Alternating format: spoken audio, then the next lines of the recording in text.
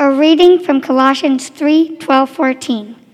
Therefore, as God's chosen people, holy and dearly loved, clothe yourselves with compassion, kindness, humility, gentleness, and patience.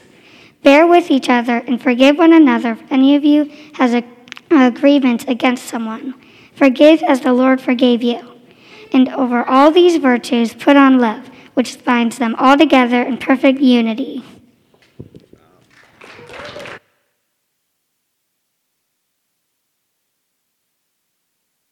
All right. Thank you so much, Felicity. Good morning. Good to see you guys. Welcome to all of you. Welcome to all of you who are at home watching. Again, apologies for some tech issues at the beginning. This is life, right? I want to welcome you guys. My name is Danny Pierce. I'm the pastor here at Antioch Quincy, and I definitely want to reiterate or wish you a blessed National Cereal Day, which is a worthy of celebration, right? I had Honey Nut Cheerios this morning, in case you were dying to know. And if you're the sort of person that Alex referenced who puts your milk in first, just know that we're here to pray for you. Just come on up after the service. We will lay hands on you and love you, despite the fact that that's just weird. Yeah, that's a good start to a sermon.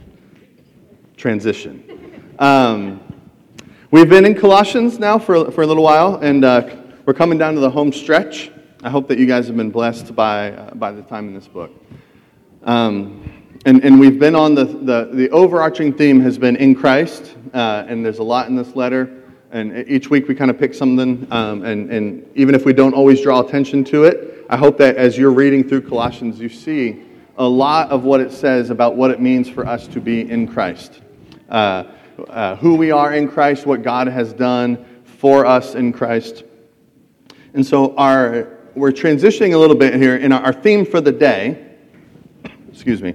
that is connected to our big theme, is this that, I don't know who it was who first said this, and you may have heard me say it, and you're going to hear me many, many times say something like this in the years to come,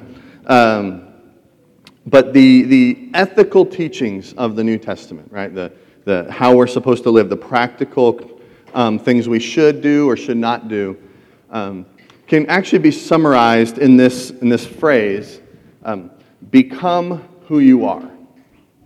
Become who you are, which sounds a little odd, but the idea here is that who are we, right? These are some of the things we've talked about. Who are we, right? We are adopted sons and daughters of the Most High God. We are those who have been redeemed. We have been saved. We have been reconciled, right? Some of these terms that we've used throughout. We are people called to and enabled, empowered by the Spirit of the living God to live lives pleasing to the Lord. You might remember that phrase from back in chapter 1. Become who you are. And if you think about it this way, this is an imperfect analogy, but we'll go with it. And throughout human history, and there have been kingdoms, right? Monarchies. And sometimes what has happened is that a child becomes a king, right? So a king dies, and his 8-year-old son, for example, becomes the king. He is the king. But there's not a single 8-year-old in the history of the world, except for maybe Jesus, who is actually capable of acting like a king, right? So what happens is he spends the next however many years learning to become what he already is. He's learning to be a king, even though technically he is already a king. Does that make sense? So in the same way, we are children of God. We have had, if we said this over and over again at different points, our old nature that is against God, we have had that cut off, and we have been made new. We have our new creation in Christ. And so now we are learning to live like that. It has already happened, and we are now learning to become who we are. Does that make sense? And so I'm giving you a fair warning. I'm going to say that a lot because I'm so convinced that it is a great summary of the biblical teaching on how we are supposed to live. We are working out what God has already worked in our hearts. Okay, so this passage we're looking at today. Thank you again to Felicity. She read the last part. Some of these we try to shorten the reading for the sake of children. And there's one or two words in here that we couldn't pronounce, so we opted not to read them out loud. But this passage, it kind of takes two angles, right? Don't do this, do this. That's fairly common. Verses 5 through 10, these focus on things that we should avoid, right? Things that are inconsistent with who we are. So here, I'll read it. We can also have it on the screen. It's also printed in your bulletin for those of you who don't have your Bible with you. Okay. Put to death, therefore, whatever belongs to your earthly nature: sexual immorality, impurity, lust, evil desires, and greed, which is idolatry. Because of these, the wrath of God is coming. You used to walk in these ways in the life you once lived, but now you must also rid yourselves of all such things as these: anger, rage, malice, slander, and filthy language from your lips. Do not lie to each other, since you have taken off your old self with its practices and have put on the new self, which is being renewed in the knowledge, in the image of its creator. Okay, so you get the idea. This builds on things that we have already said. You have died with Christ. We have talked about that phrase each of the last probably 3 weeks. You have died with Christ. Your old nature has been cut off, right? So put to death your earthly nature. We practically live out what Christ has already done for us, okay? So, and the earthly nature looks like this, what we just read, right? Sexual immorality, impurity, lust, evil desires, greed, filthy language, anger, rage, malice. I'm not going to go through each one of these. I think most of us know what these words mean, and just for the sake of time, we're not going to break it all down. These are things that are completely inconsistent with who we are. So we put those to death. We kill those tendencies. Now, I want to point something out here, because I think this is really important, that we can easily breeze over, right?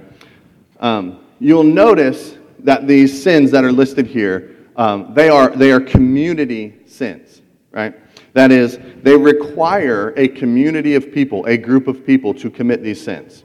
So we tend to read the Bible individualistically, right? What it says about me as a person. But the truth is that the Bible is community-oriented, okay? It's written to churches or groups of churches. Now, this obviously involves decisions and actions of individuals, but it really is a group endeavor, okay? And so things like, just go through the list. How many of these require at least one other person in order for them to happen, right? Quite a few of them. And so it implies a community. But not only that, right? This is talking about community relationships in the church. It implies a community that is actually involved in each other's lives. In other words, if I said, okay, guys, we need to put aside anger towards each other. And if all I meant was the hour and 15 minutes that we gather together on Sunday morning, that really would not be very difficult, right? For most of us, if I said, just try today, right now, don't get angry with each other, we could pull this off. You guys agree? Maybe not every week, but most weeks we can pull this off. Depends on how many kids you have and if they're running around and hitting people. It implies, right, that the community that we are involved in each other's lives enough that these things can come up, right? That there is a temptation towards being angry with each other or being greedy with our time or our money or our resources, right? It implies all of these things, okay? So these are sins committed, yes, by individuals, but they do have group implications. Just imagine a community, a church, right, where lust and immorality are the norm. Imagine a community where anger and greed run through all of our relationships. Okay? Imagine a community where the way we speak to each other, which gets highlighted in these verses, right? Slander, or the inappropriate way of speaking to each other. Lying, right? The basic breakdown, right? The breakdown of trust in that we speak the truth to each other. You make these things commonplace in a community, we would have no hope of becoming who we are. Do you understand? If these are things that mark a community, mark a church, right, and these interactions, the way we relate to each other, we are not going to be who God has created us to be. These things are not who we are. These are not the things that Christ has worked into our heart. Right? We have taken off the old self. Go to verse 9, right? Since you have taken off the old self with its practices. This is already something we've talked about. We have put on the new self. And what is this new self? And I really love this. And have put on the new self, which is being renewed in knowledge, in the image of its creator. Okay, so let's play a little game, Sunday school game here. The image of its creator. Who is the creator? In Colossians, we've already gone through Colossians 1. Who's the creator? God. And more specifically, Jesus. Yeah. Score, you get points. Parents, buy your children a gift. Right? We are being renewed in the image of our Creator.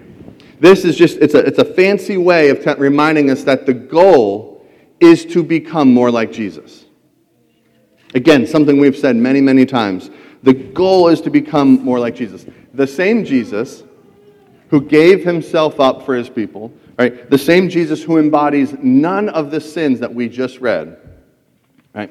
He is the example we follow, right? He has given us a new nature, and that nature looks like him, right? And so our call is to live consistently with that. Now, this is fairly, I feel like these verses, it's fairly easy to understand. I don't think there's anything I've said that was particularly controversial or perhaps too difficult, at least I hope not. And then we run into verse 11, right, which seems completely random. I mean, if you think about this. And if you haven't noticed, I do point these out a lot, don't I? Verse 11. Here, I think that means like in Christ, or in the image of the Creator. Here there is no Gentile or Jew, circumcised or uncircumcised, barbarian. I'll let you guess how to pronounce the next word. Slave or free, but Christ is all and is in all. Alex and I had like long conversations. Is it Scythian, Scythian, Scythian? I'm going with Scythian. That's my go-to.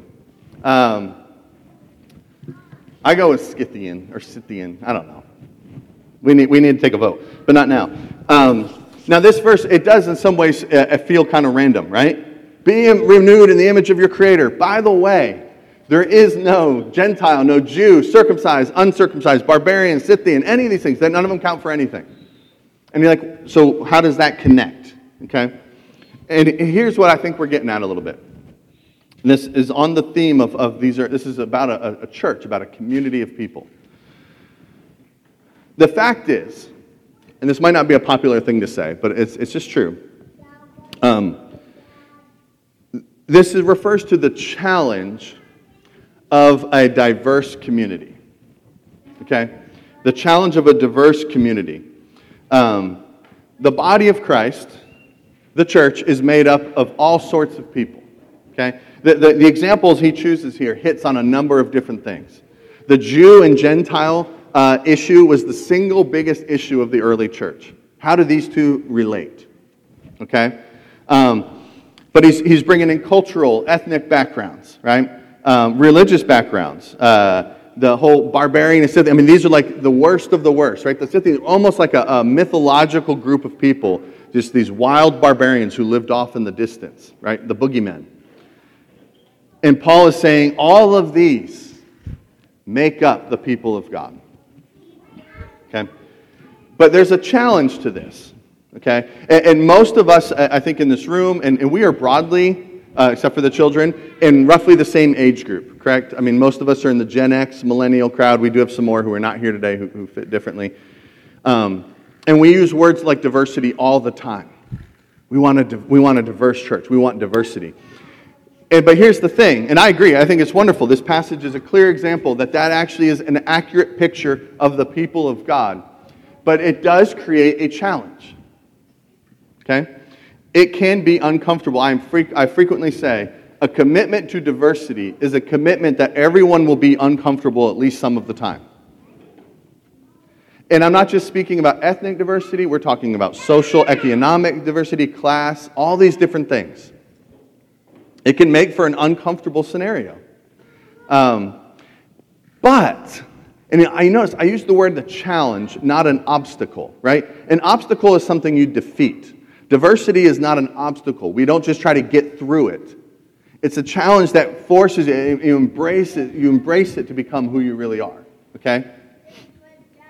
So like if you want to live healthy, you want to treat your body well, sickness is an obstacle that you have to attack head on to get through, right?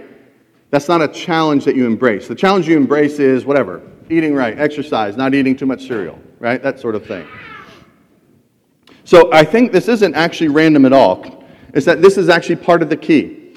All of these people that he's referring to here, regardless of race, ethnicity, social background, economic background, personality types, gender, all these different things, all of these people have been created in the image of God. This goes right back to Genesis 1. And when we realize the importance of this, that all people are created in the image of God, right? We have all been created in His image. Christ's people are being renewed, refashioned in this image, right? We actually have grounds for unity in the body. Do you understand? We relate, and I know maybe I'm being a bit difficult. If you want the easy road, you go to church with people who are just like you, right? But when you start to recognize the image of God in all people, and you realize that that actually levels the playing field, regardless of any of those things we're talking about, you can actually have true unity in the body of Christ. Because on the baseline level, every single person is the same. We are created in the image of God. And in Christ, we are being renewed and refashioned in His image. If we embrace this, and it's a challenge, but if we embrace it, we will actually become who we are, who we were created to be. But, we can keep going here. Because it's not enough to list all the bad things we shouldn't do, right? Don't do these things. And then just try our best to avoid them. We need some guidance, right, as to how we're supposed to live. What does it look like? What does it look like to become who we are? Let's get to verse 12. Let the peace of Christ... Oh, sorry, I jumped ahead. Therefore, that's next week. I got so excited. Therefore, as God's chosen people, holy and dearly loved, clothe yourselves with compassion, kindness, humility, gentleness, and patience. Bear with one another and forgive one another. If any of you has a grievance against someone, forgive as the Lord forgave you. And over all these virtues, put on love, which binds them all together in perfect unity.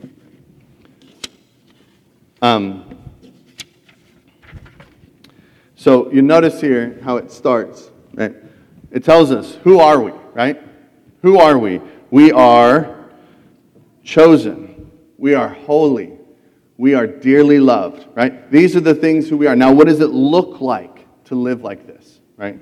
How do we live like this? And I like this, it's an interesting phrase, excuse me. We're to clothe yourselves with compassion, kindness, humility, gentleness. We're to clothe ourselves in these. And that's what I find interesting. These are the things that we wear everywhere we go. Okay? There's an old saying that I don't believe is true, but I remember this, of the clothing makes the man. Has anybody ever heard this before? I don't like that phrase. But the bottom line is, you can be known for your clothing. Let's see, let's quick test how well you guys know me, for those of you who've known me for a while. Tomorrow, what shirt will I wear? A black t-shirt with what? A little pocket right here. My daughter. No, I'm not talking to you. You see me every day. Right? All right, so those of you who know me, if I am not wearing a button-up, which basically means not Sunday morning, I wear a black t-shirt with a little pocket right here pretty much every day, correct? You guys see me? Okay.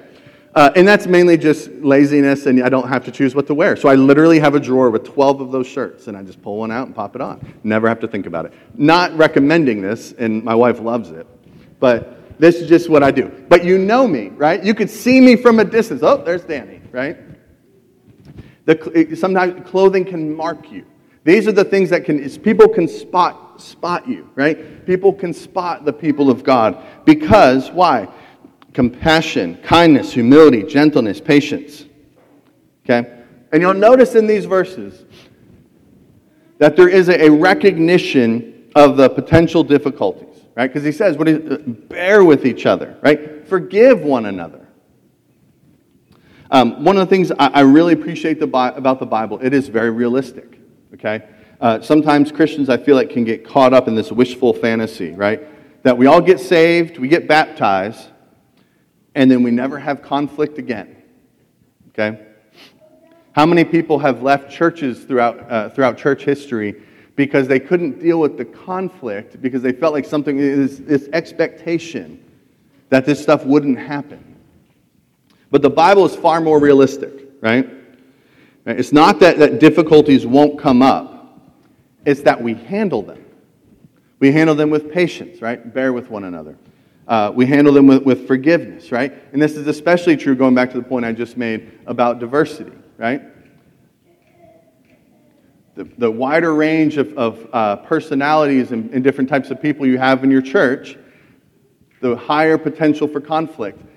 But as the people of God, chosen, holy, dearly loved, we have patience with each other. We forgive each other. Okay? We handle them in a way that is patterned on how God handles us. Forgiveness, right? Forgive as the Lord forgave you, it says. We handle in a way that is leading us to true unity, not where we push people aside because the diversity part is too hard, but we actually come together. Okay? We handle in a way that is based on love. Why? Because we are loved by God. So in short, we become who we are. I want to return to this idea that these verses that we're looking at today are built on everything that has come before in this letter. Most of the time, in the first two chapters, there's a lot of focus on what Christ has done for us. Right? He's given us a new nature and so on. And the shift in these verses, as I said, they're not just moving on. Okay, now we got that theology stuff out of the way. Let's get on to the practical. It's not moving on. It's propelling forward. Right? That is, all this stuff that we have talked about in the previous weeks give us power to move forward and actually live like the people of God. It gives us power and enables us to become who we are. And so as a response today, I want us to take some time to kind of reconnect to this source of this power, the one who has made us who we are. That is, in Christ, we are a part of the people of God. Right? We are called to live like Christ, selflessly, loving, forgiving, patient with each other. And this is really, honestly, only possible because of what Christ has done for us. If you do it on your own strength, your patience will run out for each other incredibly quickly. Right? If we try to drum up love for each other, for people who are not like us, who make us feel uncomfortable on a natural sense, if you try to just love them and plow through in love on your own strength, it will run out quickly. It just simply isn't possible for us to live out this vision of the people of God on our own strength, right? Without being connected to this power source for us. So as Kelly and Jonathan come on up, I want us to take a little bit of time. I'm going to pray. And part of how we're going to respond is to confess our desperate need for Jesus to help us, right? To help us live out this calling, to help us be who He has created us to be loving and patient and kind, compassionate, right? And if this may involve for some of us a time of repentance, right? if you've had to repent or need to repent to people, maybe in this room or outside of this room, this sort of thing. Or it could just be that you go up and you encourage somebody. I see this in you, right? I see compassion. I see kindness. I see patience in you. Well, I want to give the Lord the space. So, Father, we confess that we simply cannot live this out on our own, Lord. That our compassion, our love, our kindness, our patience, Lord, it will drain empty. Lord, it will drain empty far too quickly for us to make a dent. So we need you, Lord. Fill us with your compassion, your patience, your love for each other. So God, we commit this time to you. Speak to us. Reveal areas in our lives where we are not living consistently with who you have called us to be. And Lord, help us to propel forward not on our own strength, but by the strength that you have given us already. So we commit this time to you, Lord. Speak to us.